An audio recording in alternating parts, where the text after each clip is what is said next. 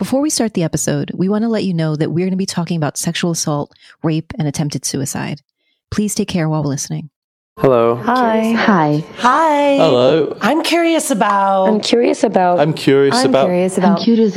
building open, authentic, loving relationship. I'm curious about jealousy. I'm curious about polyamory. Does it just mean that you're fucking all the time? How can I tell my parents that my partner is already married? I'm curious about... How do you know when you're too busy to have another relationship? I'm curious about dominant and subordinate relationships. I'm curious about sexual health. How can relationships evolve with people as they grow and change?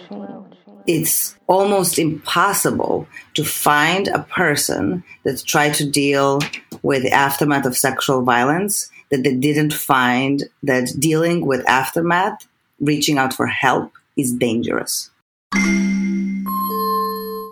Welcome to the Curious Fox podcast. For those challenging the status quo in love, sex, and relationships. My name is Effie Blue. And I'm Jacqueline Misla. And today we're talking with Danijela Steinfeld, a Serbian-born award-winning actress and filmmaker who's a director and producer of the documentary film Hold Me Right. The film explores the traumatic aftermath and healing process for victims and perpetrators of sexual violence.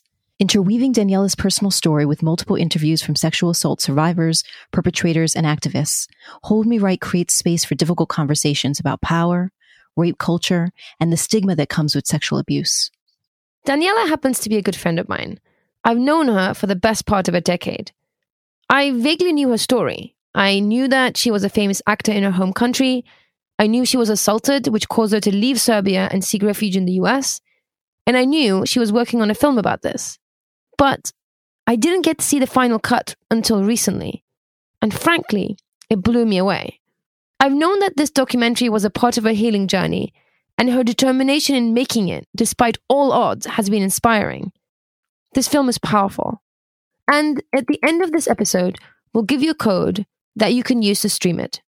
While Danijela's experience happened in Serbia, it made me curious about the statistics around sexual assault in the US. And they're staggering, to say the least. According to the National Sexual Violence Resource Center, 1 in 5 women in the US experience completed or attempted rape during their lifetime. 1 in 3 of these experienced it for the first time between the ages of 11 and 17. Nationwide, 81% of women and 43% of men reported experiencing some form of sexual harassment or assault in their lifetime. About half of the female victims of rape reported being raped by an intimate partner, and over 40% by an acquaintance. I'm a part of these statistics. After watching the documentary and having a conversation with Danijela, I felt compelled to confront some experiences that happened to me when I was younger. In particular, there were 2 situations of sexual assault that I experienced around the age of 16, one of which was reoccurring, and neither of which I've talked about. I'm not ready to talk about it right now on the show for the first time, but I've acknowledged that I should be talking about it with my therapist or my wife or partner at some point, or honestly, even just saying it out loud to myself when I'm alone. Over the last 25 years, as soon as the thought or memory popped into my head, I pushed it back down as the emotional weight of it has felt too hard to carry. But I know that just because I'm not addressing it, and frankly, because I am not addressing it, I am carrying the weight of it. I have never explored how these sexual assaults have impacted my view on my body, my power, my sexuality, my shame, my desire, or anything else. And it's not something that I've been willing to deal with. And our conversation with Danijela has allowed a little bit of light to enter into that dark space. And hopefully in time, I will be able and willing to talk about it with the people around me. Danijela talks about how sexual assault starts way before the incident itself. There are often systemic and circumstantial power dynamics in place that result in the incident. The stories of assault start months, sometimes years before the assault itself. So, we wanted to start with Danijela's story.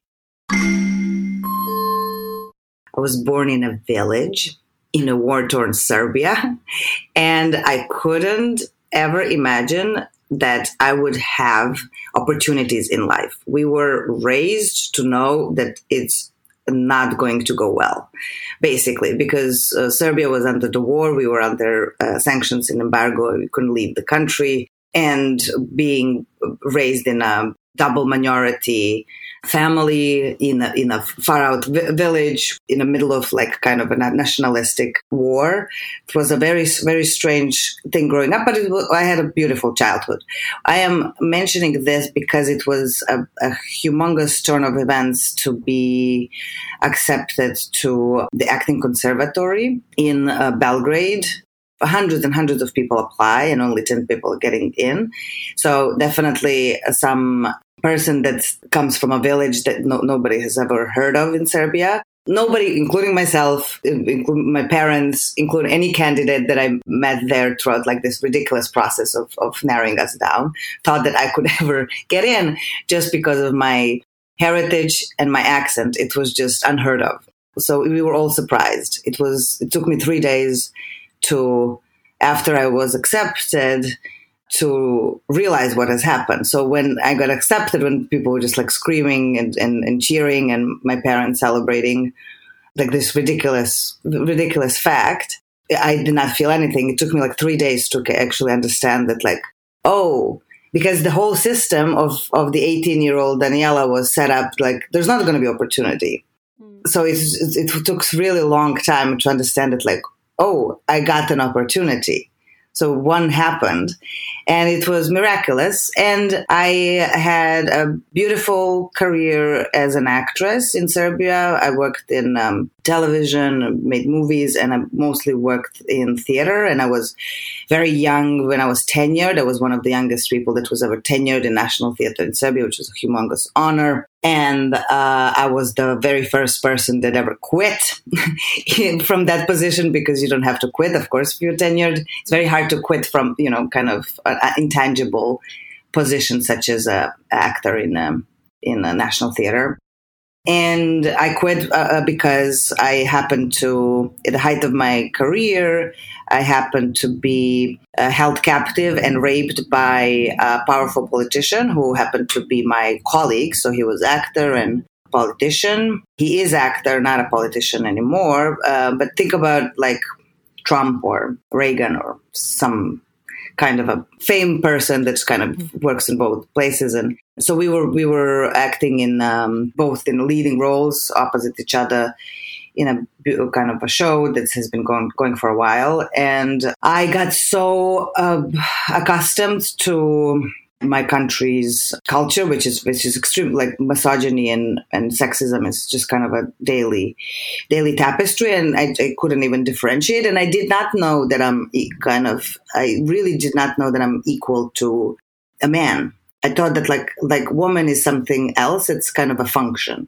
And even though I kind of explored and expressed and engaged myself into contemporary theater pieces that are extremely progressive, and my characters were extremely progressive. Back then, I did not know what I did not know, which is that my understanding is that the only setting to a woman is to be second to.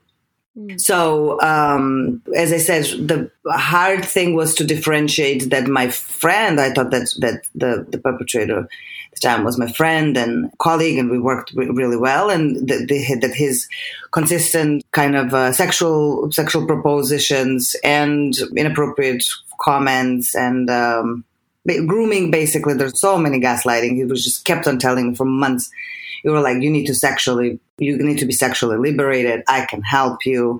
You're stiff on stage. And meanwhile, I was actually, that show was known for kind of me being recognized by the critics as like extremely far out, sexually liberated person. There was one particular scene that was not like explicit, but definitely had so much raw intimacy and expression in sex scene that we had like middle-aged ladies in that moment, because it was kind of so, as I said, everybody apparently, production was happy what I was doing, and critics praised, and middle-aged ladies were leaving the theater on my panting, which was a show that I did a good job. But the perpetrator's kind of gaslighting, kind of a grooming narrative was that he needs to help me with it. And I didn't buy it. And anyways, maybe I'm going too far into the details, but I think that it's important for all of us to always understand that sexual violence starts before sexual violence. Sexual violence starts long ago. These are not like isolated incidents. And so eventually, long story short, this is the first time I found myself alone with him in a car. He took me somewhere where I didn't know where I was, on my crying and yelling and threatening and also just kind of couldn't recognize that this is my friend. And also, but the bottom line, when I was going there, it was kind of, for me, still don't know how long that drive was, whether it was 20 minutes or 40 minutes. It was hard to understand the time because my brain was losing it. I just couldn't understand that this person, or anybody actually, with such myself in a such lulled public voice, like I came from zero protection, zero safety, zero dignity into like 0.01% of population of Serbia that can have some sense of protection in that crazy country. Because I was a known actor, I was able to kind of always get the seat at the table or get anybody on the phone that I possibly wanted. So kind of when your face sits on billboards for years, then you somehow just think that like nothing like truly bad can happen to you. I mean, you just that's what you think. Sitting in that car, I realized that like it's going to be an uncomfortable night, but I could never imagine if you can like freeze me and stop me in that moment and ask me like what's going to happen. I was like, it's going to be really uncomfortable. He's just going to be very, very persistent and going to have advances and maybe attempt to, grope me or whatever, but it will never be rape. Like it will like this cannot happen just straight up for all these reasons. So that was a very strange, to say the least, turn of events.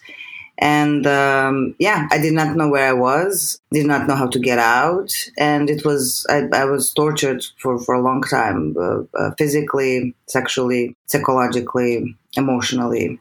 And then, there's many holes that I don't remember. So sometimes these moments are coming in form of flashbacks. And I remember the kind of how we got back into the car. I don't remember. I just don't remember the light when the doors open. And he, for the first time, that night had a smile on his face. And his wife was calling him. There was a cell phone and it was always like buzzing, and he was driving home and he started to hold my hand and he said to sing him songs. So I did. And he was just like smiling and kind of warm smile suddenly. Yeah. And he dropped me near my house. It was like 4 or 5 a.m. And I remember, I shared that moment, I believe in my documentary, sharing my story.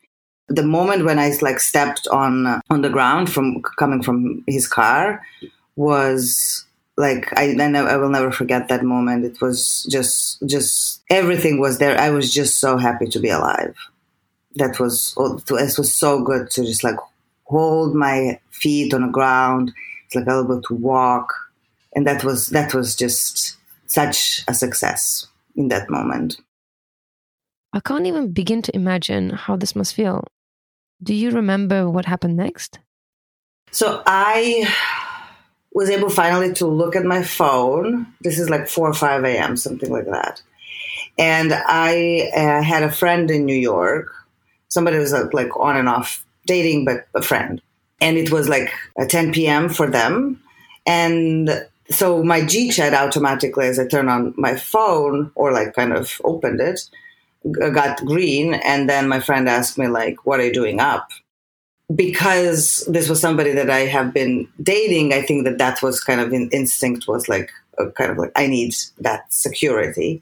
So I was trying to tell him on a chat what has happened, but I was, of course, extremely confused. I felt very guilty and I felt very scared. I was so uncertain, like I knew that I needed help. So the stage of shock was completely overwhelming. My body, my brain was not functioning. I know that very well. It was very, very, there's like a matter of like, one part of the brain is very matter of fact, such as like okay, hospital rape kit, and kind of like, and run from the country. That was immediately kind of that execution. And then there was all sorts of systems that are, because of the violence and trauma, the brain shuts down. So my systems were still kind of coming up, basically, kind of turning on. So there's many parts of us which is very hard, also very harsh for us in the context of like a legal system of proving something, what we remember, what we don't remember, why we reacted the way we did. It's very hard to explain. And of course, science have proven it over and over again about like what brain does in traumatic moment. And especially if there's so much confusion for the system because everything that was safe suddenly is not.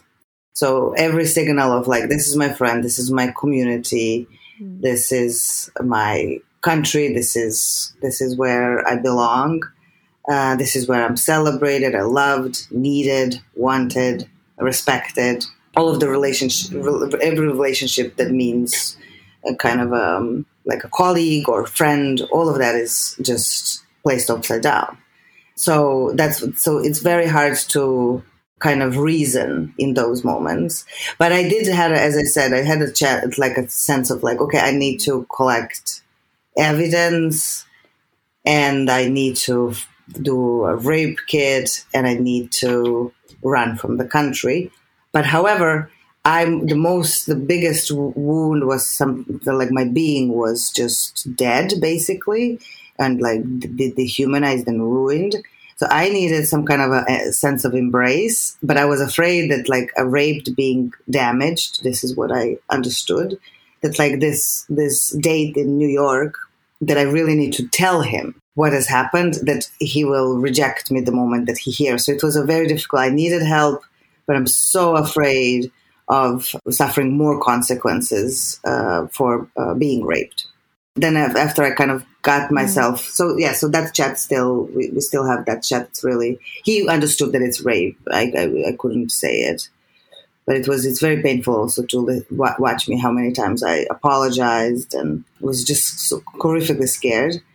And I understood that I want to do a rape kit, and I understood that, like, Googled a bit, realized that if I do go to the hospital, every single nurse will just route that this known actress came to our hospital for rape kit. And then I was thinking of private clinic and bribing, which is very way of operating in Serbia, and like, should I try that? And then I realized that like if anybody is asking for rape kit, which is probably in the like 10 years ago in Serbia, it's like 2 maybe a year, because nobody was reporting rape, nobody was talking about it. Mm-hmm. I knew that like by the law, whoever it is, they will call the police. Actually, not because Serbians are so care to follow their law. It's just because it's still, even day to day, after I've spoken up and many brave women spoken up, the ingrained thing is if somebody tells you that they've been sexually violated, assaulted, or raped, you should question their credibility. That's kind of so deeply ingrained. So that's the first thing that's like, wait a second. So luckily, actually for me, I did not call for help and did not go anywhere. I don't think that I would be with you guys today. What would happen is that this will go to the media. He was a really powerful politician at the time, and this will be all decimated. And I was in such state of shock, so shredded. Like, I just did not have anything that can say like a Danijela. It was just all like shredded into pieces. I needed to pick myself up together. Back to whole self, it took many years. But by the time, like, I was just I was so broken that I would just not survive the direct kind of outlash. How old are you, Danijela? So 27. 27. So, I mean, young, right? This is the other, like, young with not that much experience. I feel that, like, I knew better. I've been through, as a 27-year-old, I definitely, I lived in Belgrade for many years. I've been through, Belgrade is also rough space for young women and young artists. And So I thought that I definitely knew better, that I could definitely judge a situation and character. So that was also that's why my inner, like, innate sense of judgment was broken, because it wasn't that happened to me when I did not have any reflection to the world, and kind of basically just perception was, when you're young, you just don't have anything to compare anything to. But I definitely knew better. So that was a very, very, very strange. I find when I hear these stories, just the layers of damage that goes beyond that one experience of being sexually assaulted. It's like, it not only just like breaks you in that moment, but it breaks the connection with yourself, a connection with others, your sense of safety, your sense of self. So it's such a damaging crime. It's such a damaging attack that I don't think, even when people say, oh, someone was raped, I don't think we understand the depth of the damage, that how deep it goes, and how deep and how wide it goes, right? Because it's not just the person that is affected. It definitely like breaks them, shreds them down to their core, but then it has a blast radius of all the people around you that are also affected. How was your experience in terms of like the depth and the blast radius? Well, I didn't want that to be my reality, so I thought if I would flee to the States and show up not knowing, I knew 2 people in New York basically at the time.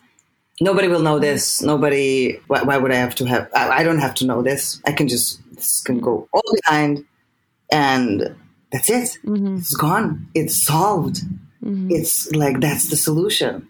So that was my plan, and I was very euphoric about it. I was just like, from the worst kind of experience that felt that completely broke me, I can just revive and forget about it. Why? And of course, that solution is amazing. So okay, let's do that as soon as possible. So I was begging theater to let me go, made some false excuses, and I found myself in New York. Again, euphoric, not sleeping, drinking a lot. I'm not a drinker. Never felt drunk with that drinking, but I definitely consistently was euphoric, drinking, not sleeping, zero appetite. And then somewhere I just went one day towards the subway, and some noise, maybe it was a black car that like reminded me of all black cars were reminding me of his for a really long time. And I just lost breathing, like completely lost breathing, had no idea why. And people were trying to help me at the street, and I was just like, I'm fine. It was so strange. I kept on thinking like maybe I, swallowed something. So I keep, just not connecting at all. I see that, I definitely remember myself understanding that like I am a different type of person right now. Like I cannot recognize myself from that day on. Like everything that it was just, my reactions were odd, unrecognizable to myself. Like just in general, the way I acted, the way I handled myself, my thought process. So after a couple of panic attacks that I did not know that are panic attacks, and I called a hotline and I shared to some anonymous person. It was a male voice, deep male voice. And I was sharing it maybe somehow like matter of fact as I'm sharing it with you, but they broke down and started crying. That's the first time that like with that witness, I started to like feel, oh my goodness, this is horrible. And I have no idea how to get out and how to live. So it was that cry for help was 2 things. I did actually get help and free counseling. But the fact that this male person, which was somehow important to me at the time, kind of they cried instead of me. That's something give me a permission to kind of embrace myself and kind of say that like this is not okay. It took me a year of counseling to start to like, wait a second. Well, maybe also the rapist did something wrong. So the matter of how much I was blaming myself because I knew better, because I saw, like, I should have seen the signs. Mm-hmm. I should have fight it, even though the guy has like a black belt. But it says, I mean, this is, yes, also just for the listeners, the fight, like fighting back in the types of sexual violence this is not a matter of strength or who is bigger. Sexual violence is not about sex. It has nothing to do about sex or about our sex organs. It's all abuse of power.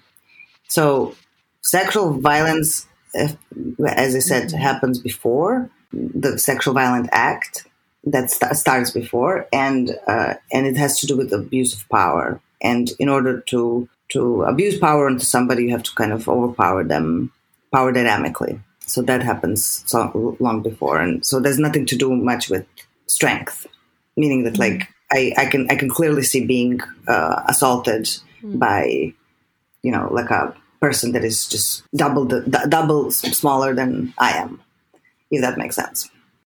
I imagine that the power dynamics didn't just impact you in that moment, it also impacted you in the aftermath. Did you feel like you were in danger even after the sexual assault was over? Actually, that's kind of is a beautiful prelude to our film, Hold Me Right. That's your question is the very question that pointed me out to make a film, because it's impossible to navigate that space. So it's almost impossible to find a person that tried to deal with the aftermath of sexual violence that they didn't find that dealing with aftermath, reaching out for help, is dangerous. It's very hard. I don't remember. I interviewed or screened 400 and interviewed 40 victims of rape. And none of them told me that it wasn't dangerous to seek for help. You mean like it felt dangerous to actually say, like, to say out loud what happened and ask for help? Not that it felt dangerous. It still is dangerous. So what I'm trying to say that like you are seeking help, you might feel guilty, ashamed, broken. And when you seek for help, you are being asked for your responsibility, kind of your accountability for why somebody assaulted you. Questions that imply shame, questions that imply judgment onto your actions, disbelief. And that all kind of feels that you've been raped over again, because again, there's some kind of confirmation that like, well, you should have, somebody should have abused your power, if that makes sense. Like, I don't know how to put in a better, clear words, but it's an impossible maze to go through. So how to navigate a space where for you to, when you're reaching out for help, for you to feel that you will be seen, heard, not judged. It's impossible. People, the questions such as like, wait a second, did you really rape you? Did you fight? Why didn't you tell anybody then? Or did you tell anybody, but why didn't you, all of this implies that you kind of contributed to somebody deciding and acting abusively and violently towards you and your body and your humanity, your choice, your will, your power. It's like there's what happened and there's the echoes of it as you try to tell your story and get your help. And then the backlash of that is kind of making you relive that trauma. Yeah. In other words, we have, unfortunately, because we live in a culture of stigma and silence and disbelief and shame about these issues. One thing is to get over trauma. The other thing is to get over kind of judgment but the lack of support would be easy. Like if somebody just like if there is just silence from another side, that will be easy. But when there is judgment, you should yes that sure. So that traumatizes us. That's called secondary victimization, and it's very unfortunate that it's almost impossible to find somebody that haven't been gone through it, and that's the answer to the question why we are silent, because it's dangerous to seek for help. You have to deal with two sets of traumas. One is surviving violence. The other one is surviving asking for help. Yeah. What comes up for me is what happens to you, the violence, and then it's the abandonment, which is traumatizing. And I don't mean in abandonment also like not seeing you, in judgment, so the sort of bigger sense of abandonment, like something really bad happens to you and then you're abandoned for it and because of it. And I think that is tragic. That is traumatic on its own. We know that abandonment is a core trauma for the human psyche.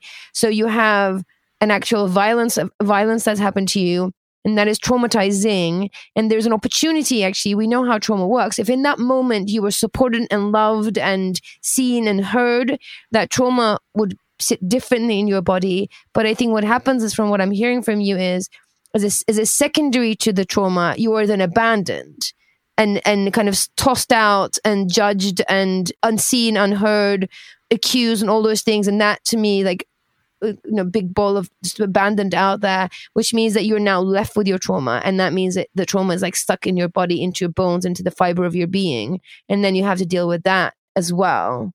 Right. It's confirmation from the society. This should have happened to you, if that makes sense. Yeah. Yeah. So that was your situation. And then you did something very, very brave. You said, at least this is what I understand from your story. You said, I'm not doing this. I'm going to talk about it. I'm going to give everybody a voice. And this is something that we need to talk about. Can you speak a little bit to how you went from your experience, how you went from your own healing journey, your own trying to process what's happened to you, into deciding that you want to make a film about it? I was in the kind of rock bottom in my life. I had symptoms of PTSD that were on a daily basis. And so that's being, as I mentioned, insomnia, panic attacks, inability to meet new people, inability to go to auditions. If I went to audition and saw anybody that would be even close to an appearance of the perpetrator, or having any kind of like a macho masculine appear, I would froze. So I couldn't work, I couldn't socialize, I couldn't be in a car without having a panic attack, or on highway, I couldn't fly on planes. And I just was so dysfunctional and in silence. I didn't want to burden my family with what has happened. They would be crushed. And how bad how poorly I was dealing with existing. So I planned suicide for a long time, and I attempted suicide. And I was miraculously saved because I hid my suicide note really badly, apparently, and my friend found it. And before I was able to do it, they called police. I called the police back, telling them it's a false alarm, thinking that they will not show up. This is LA, California. I was like hiding from my New York friends in order to attempt suicide. And I was arrested and somehow got myself out of it. I was thinking that like, okay, well, next time I'm going to do it right. But meanwhile, I did this long silence was alarming to my friends in New York, and they reached out and something cracked. I didn't want to tell them exactly what's going on, but something cracked in my sharing, and they realized that I'm just definitely not okay, and they do everything that they could to get me to New York, which was actually took me like a month of some counseling, free counseling. All of this time, actually, I just want to mention that from New York and LA, I was getting free counseling, which was life-saving. I know that now, but I fought hard to get that free counseling, but without it, I would not be here today. So the counseling for after suicide was just to try, like, how can I get on a plane and not have panic attack to like completely crash me. So to get myself to New York, and I did. It was funny. It was like a red eye from LA, which is, everybody is sleeping, and me, Danijela, is for 6 hours, just like wide open eyes, like so excited that I made it, like that I managed to like breathe. So for 6 hours, I was just like excited that I'm breathing through this, didn't close my eyes for a second. And that like I'm going towards my saving. towards being held and saved and in my friend's arms. And that's exactly what happened. And I shared what has happened to me. And my friends shared that they will be here for me unconditionally. I can stay in their house no matter how long I need. I can show up no matter how, in any shape and form. I had just the symptoms of PTSD can be just extremely troubling for people around us, and it's very difficult. And they imposed a safe and nurturing and loving space, and that was my first safety. And it was so much that I wanted to live again. And then I was thinking, wait a second. So all that is needed for healing, overcoming, and empowering a survivor of trauma is a loving support. That's the cure. And that's it. And I was just had such a, weeks long aha moment that it was I have to do something. People need to know about it. The cure is free, cheap, and accessible, and it does wonders. It can empower us all. So I was just okay, I have to share this story. And how better to share the story, but with kind of diverse type of voices and experience that all share the same experience. We have, so in my documentary about healing after sexual violence, I was grateful to have voices from so many different backgrounds, the men and women, different circumstances, different ages, different accounts of violence and circumstances survived, with all the same experience of we need safety, dignity to speak up. And that's the cure. So when that formula was kind of clear in my head, that I'm not alone in this. This is something that affects so many people. Then that was such a strong drive that I couldn't stop. And before, I knew in this country, without experience in creating films, documentaries, producing, writing script. I remember I did not know how to. 2 words, how to spell manager, how to spell receive. And it was so funny. I just never didn't know it, but it was just I don't know how to spell even English well. Google autocorrect is going to help me.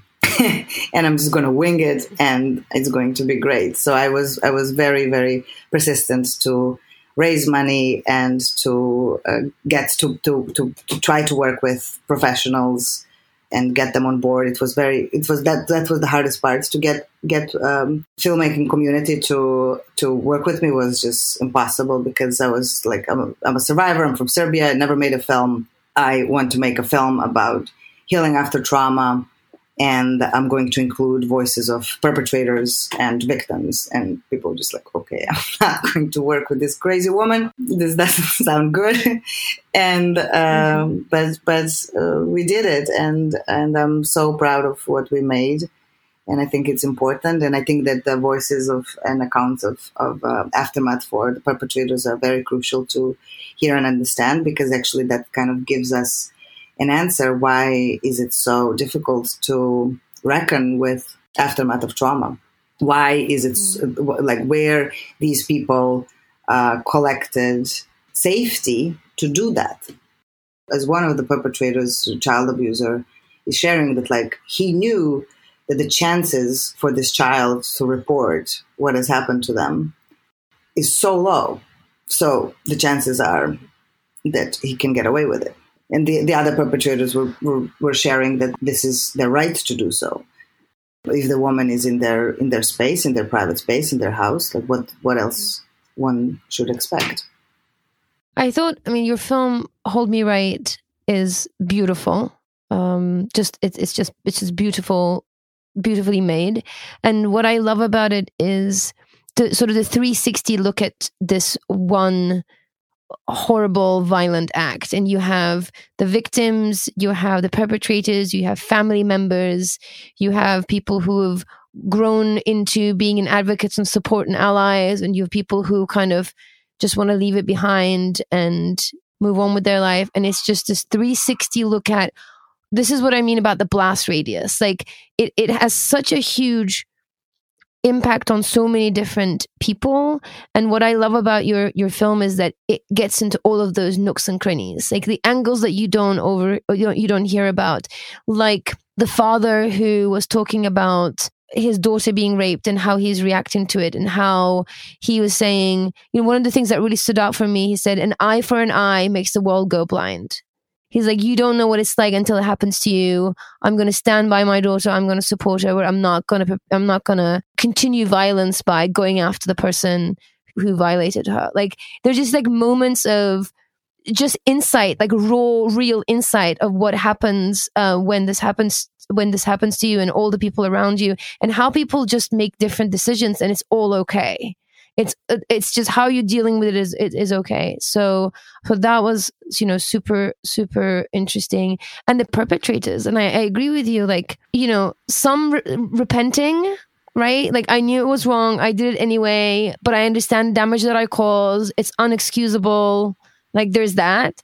And there was this like, well, I didn't think it was such a big deal. I did it to some women and they were into it, and I did to other women, they weren't into it. And it's like, you just do it and see how it goes down. Like, that attitude. There was full out denial. Like, we were drunk and it didn't happen. I didn't rape her. The range of that experience they're reporting was also super interesting. Oh, it's funny, the account of the men in a prison that were young, barely adult individuals, both drunk, and the lady reported rape. That's usually a topic for discussion for after the film, because people have divided opinions whether this man should have ended up in prison or not. So it's interesting to hear your take. Yeah. There's a moment in your film, too, where you show clips of movies and advertisements that highlight the environment and the society and the way of thinking that has not only allowed but encouraged men to show up that way. That there are these like little bits of things that, seen together, were shocking to me. I've likely seen them in movies and seen them certainly in ads, but to see them all clustered together painted such a picture of the lack of humanity of both women and children, and the dominance that men not only have but should have. And I thought, again, I think it painted the picture to why then those perpetrators had that mindset of, well, what was the problem? I mean, she resisted, but I don't understand what was wrong with that. And like, it's funny, my dad is really into Westerns. It's one of his like secret delights. He'll just sit and watch, a Western every day. And then and when I was little, I would watch it with him. And now, I'm older. I sometimes catch him watching a Western and I sit there and watch it. It's incredible how much rape is in Westerns. Like, straight out rape. And then what happens is, a man, sometimes multiple men, like, just kind of overpower a woman, and it's rape for all intents and purposes, and then suddenly she's in love with him. And that is, we see this in early James Bond, we see it in adverts, we see it, this is such a thread that's run in our media, in our film, or in our series, and it's insidious. It's like, it's so ingrained in there. And I agree with Jackie, when I saw that montage of like all these different all these different and big ones like 007, it's like Star Wars, like all these like big classics have those moments when the hero is somehow like persisting and overpowering a woman, even if saying no, and she eventually gives in, and that's where love comes from. Like, there's the one scene where it's like, and this is real love, or something like that, and you're like, what? That's crazy. Yeah. Well, as I love to say, narratives are realities. Your narrative is our reality. So when we are wondering, like, where does this permission to violate come from? It comes from how we are brought up and how we are, what is our belief system. And there is a culture of permission. Yeah. That's how we raised our boys, and hopefully not anymore. So I'm curious, Danijela, having made the movie, spoken to, like, screened 400 people and eventually interviewed 40 people, quite in depth. How has that experience expanded your understanding of your situation, your story, and sort of sexual assault in general? Like, what's changed for you? So my idea of making the film for my own healing was that I will speak throughout them and I will hide my story because it's not safe for me to speak. And then only in the rough cut, I took courage to share my story, which was very troubling and scary at the time. And I'm so glad I've done it. And after the release of the film, it was premiered in Sarajevo Film Festival. Serbian media took it to questioning and speculations. I did not want to share the name of the perpetrator in a film or imply who that person is. So that's not the theme of the film, and frankly, it's not important. Like for my bigger mission to share the name of the perpetrator publicly, but the pressure arose. The public prosecutor opened an investigative case on a that's a criminal investigative case, and by the law of Serbia, I'm obligated by the law to participate as a witness. So I had to, and eventually I had to tell the name. And from the moment I shared the name to the police and the prosecutor, begging them to keep this case and not release it to the media. The first next day they spoke up publicly, like the spokesperson for the public prosecutor just spoke up publicly to say who the person is. And now I'm being kind of retaliated legally for speaking up by the perpetrator and by the government. They're basically they're aiming to raise criminal charges for false reporting of rape. But as I said, I never reported. I was called as a witness. I asked, witness of what? The prosecutor looks me in the eyes. Of your rape. Like, that's hilarious. And then later on, the narrative should be that I should be put in prison for that. So I moved on from your question, but all this to say, I feel so happy and lucky and grateful to myself that I've spoken up. Speaking up is healing. Speaking up is empowering, and speaking up. So what happens when people speak up? When you are in silence, you are telling your body. So body keeps the score. It feels trauma. It holds it. And when you're silent, you're telling it, it didn't happen. You are telling it also, this should have happened. You shouldn't have, we don't need to deal with it. Nobody needs to know about it. And kind of you're sharing, like you're supporting the narrative of the perpetrator. Like, it didn't happen. And when you're speaking out, you can share this, your story just to your loved one, just to your diary, just to a tree. You don't have to go and speak up publicly, but sharing it means that you are communicating with your being that, like, this is not okay, and I'm fighting it. Until you're in silence, there's, in a way, you're telling it it's okay. You're telling to everything that aches you and everything that you feel just less than and half of you, and you just you don't feel whole. You don't feel that you have agency, integrity, and voice, and you somehow like standing with violence. I don't know how better to put it in like a better, clear expression, but being silent is standing with violence.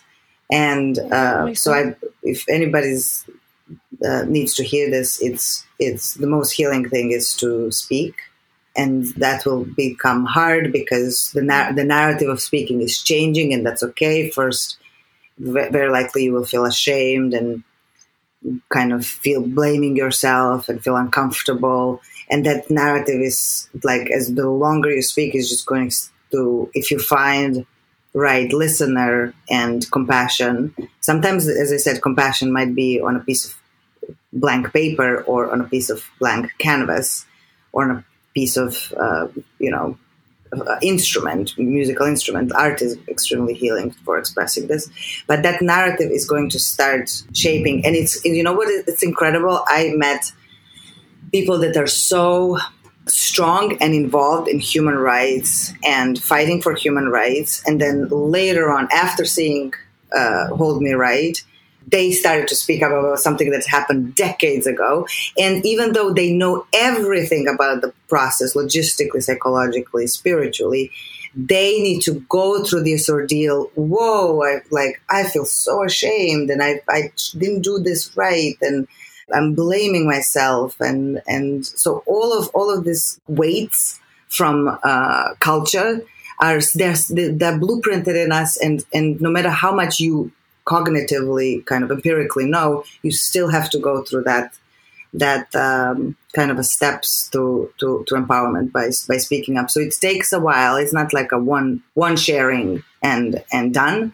It takes a lot of speaking, and we as a society need to have eyes and ears for it, and just kind of listen and hold people in that space and have patience, and kind of healing and overcoming this will arise.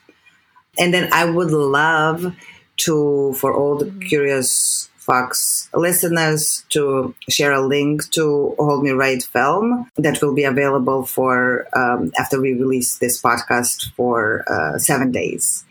And we can share a special link if anybody would want to see Hold Me Right.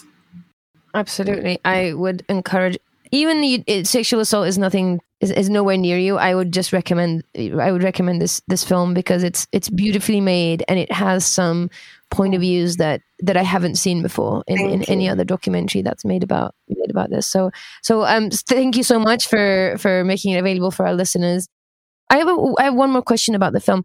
There was your experience, which is very real and raw, and you processed it, and you at some point you realized you're healing. A part of the healing process is sublimating and making this film your art, which is it's your art, your expression. And having spoken to all these people, I'm curious if you had any realizations, any revelations that you didn't know before about sexual violence or rape. Anything that you heard from the people that you interviewed and was like, whoa, I never thought about that. And another sort of a sub question to that is, what is it that we don't talk about when it comes to sexual violence? Like, out in the world, we know what rape is. There's conversations about rape, but what is some of the deeper stuff that just never makes it? I mean, making of Hold Me Right was selfishly my healing process, my learning process. So to answer your question, it was tons of things that I'm sharing today with you that I've learned throughout the film. I went into making this film with still blaming myself, feeling guilty, and feeling very scared to speak up. So this was a big trajectory. Still, the biggest take was, first, I stood with this in front of this brave survivors that shared their story with such grace, poise, freedom, and dignity. And I couldn't understand that one can do that. So that was a big take. Like, how did they get there? And that was my wish and my question. And another big take was which I shared about the perpetrator, that how would they got signals from our society that this is okay? And just to add, so even for the listeners that think that sexual violence is not in their arena, it is. It's actually, the statistics are so incredibly painful to understand how common sexual violence is. Still, most of us are still in silence. And yeah, this affects way too many, men and women and children than we ought to kind of brace with that fact. And so, so this actually concerns most of us. I mean, this was a great kind of correlations to that I heard last week about COVID and COVID cases and long haul and deaths. I mean, sexual violence and sexual harassment has a much, we just normalize it, but the statistics of sexual violence and harassment are threefold than to the worst cases and statistics about COVID. Speaking of long haul, and speaking of suicides and femicides are still so common. So this is an epidemic, unfortunately, that we normalized and we live with. and we need to stand up, and our generation needs to be the one that says like, no, enough is enough. And by the time that we are old, Effie, my pledge is that we will not have to have these conversations and these types of podcasts, and that this will be something that is it's normal to stand on a side of a survivor, to believe survivor, that's a default as opposed to today. But believing one survivor, you are saving at least 3 or 5 around you, because it's always a ripple effect of that safety. For sure. Yeah. I would also just want to mention my current project is video game meant for young men. And it addresses sexual harassment in a form of an adventurous one-player mobile game, and in a very hidden and kind of it's a stealth approach to the subject. Imagine I call it the like Way Out game is basically a Trojan horse filled with an agent of change. So you don't know that you're getting the subject. You're playing a very fun, adventurous, survival quest game, and that comes deep in, and it's all correlated, kind of like the gameplay and narrative and setting is all connected. And once you're already hooked and engaged, this topic very, very slowly just kind of enters its arena and helps you understand the consequences, and helps you understand that what is your role as an active bystander in a game. So hopefully we will teach and train young men to compassion and to listening and to understanding that kind of sexual misconduct and harassment is kind of, it's a gateway to sexual violence, and it should stop before it even happens. And I love that you're going where young men are, to meet them where they're at, to teach them, to show them, and to teach them, to show them that stuff where they already hang out, which is beautiful, rather than just screaming at them from where they're not listening anyway. So I love your game idea, and we'll definitely include all the information for it and everything on the show notes as well, so people can click around and support you. I know you're raising funds for it right now, so it's a call out to anybody, whoever's interested, go and check it out. If you can support in any way, go ahead and do it. There's one last thing I want to ask you. We know each other from the sex positive community in New York City. We've hung out at parties together and explored polyamory at the same time. You've told me before how these communities were an integral part of your healing journey. Can you talk a little bit about that? It was very interesting. So from outside, when you're going to like a kind of a sex positive environments, or sex parties, or sexy parties, or kind of sexy encouraged parties, or social spaces, you think that there's going to be something kind of pressured over there. Yet for my troubled brain at the time, first time that I went into kind of a sex positive space and a sex party, there was a kind of a controlled environment, that here I have witnesses. So I know that I was told, and I can clearly see, nothing will happen to me that I don't want it to happen to me. And my voice, my no, my silence, my insecurity will be heard, seen, and I will be safe. So this was the first environment that I was safe, and first environment that I was actually able to free myself sexually for the first time after the assault, the very first time. So it was extremely healing. So it's very funny from outside. It thinks that kind of like people that are going through in the aftermath of trauma should never go to a sex party, but this was actually extremely healing environment, because it's actually kind of controlled. And this is instead of being alone with another person, you here have vouching witnesses, so nothing will happen to you that you don't want. Beautiful. Yeah. I mean, I completely see how that would work for you. And I also think that the way that those spaces are so explicit, you also feel like what's going to happen as well. Like it is not, is it going to happen? Is it not going to happen? It's verbal, it's explicit. So you also have control over what's happening. You don't have to guess. You don't have to assume. It's just very explicitly in front of you. I can also see how that can also be a piece of safety.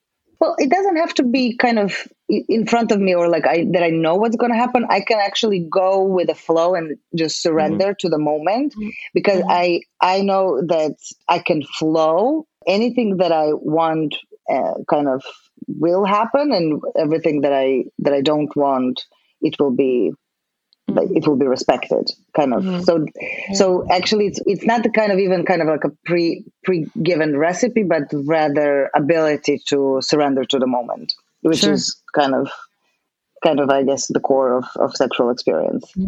Yeah, beautiful. Yeah, beautiful. I mean, I completely understand how that would work for you, and thank you for sharing that. This was amazing. I mean, I've known you for a long time, but this is really the first time I've heard your story end to end. Thank you for sharing. I know you're doing it out loud and you're just a part of your journey, but I do appreciate you just like taking your time and telling your story here for the podcast that you've supported for a very long time. So it's been a pleasure and an honor to have you on the show. So I appreciate it. Thank you so much, Effie. Thank you for having me. If you'd like to support or find out more about the video game that Danijela is working on, you can visit wayoutgame.com or email her at info@wayoutgame.com. For more from Danijela Steinfeld, you can find her at Twitter at DannySteinfeld_ and on Instagram at Danijela Steinfeld. Visit our show notes for a link and a special code to stream the film. And after you watch the documentary, visit the website to get a discussion guide to help you process and discuss the topics that emerge from the film. The guide is available at holdmeright.com/discussion-guide. All the links will be in our show notes. If you'd like to share your reactions to this conversation or the documentary, you can start a conversation on our Facebook group at We Are Curious Foxes. You can also visit our website at wearecuriousfoxes.com for episodes, blog posts, and resources on related topics and more under the umbrella of love, sex, and relationships. There are bonus cuts, mini episodes, online workshops, and a whole lot more available to you on Patreon at We Are Curious Foxes. Share this episode with someone who you think needs to hear it. And if this conversation meant something to you, leave a review for the podcast on Apple, Spotify, Audible, Stitcher, or wherever you're listening. And if you haven't already, please follow us and leave a rating. This is how the podcast algorithm decides if it's going to recommend our show to others. If you have questions or a story that you'd like to share, you could send us an email or a voice memo at listening.wearecuriousfoxes. This episode is produced by Effie Blue and Jacqueline Missler, with help from Yamur Erkeshe. Our editor is Nina Pollock, who helps us tell powerful stories episode after episode. Our intro music is composed by Dev Saha. We are so grateful for their work, and we're grateful to you for listening. As always, stay curious, friends. Curious Fox Podcast is not and will never be the final word on any topic. We solely aim to encourage curiosity and provide a space for exploration through connection and story. We encourage you to listen with an open and curious mind, and we'll look forward to your feedback. Stay curious, friends. Stay curious. Stay curious. Stay curious. Stay curious. Stay curious. Stay curious.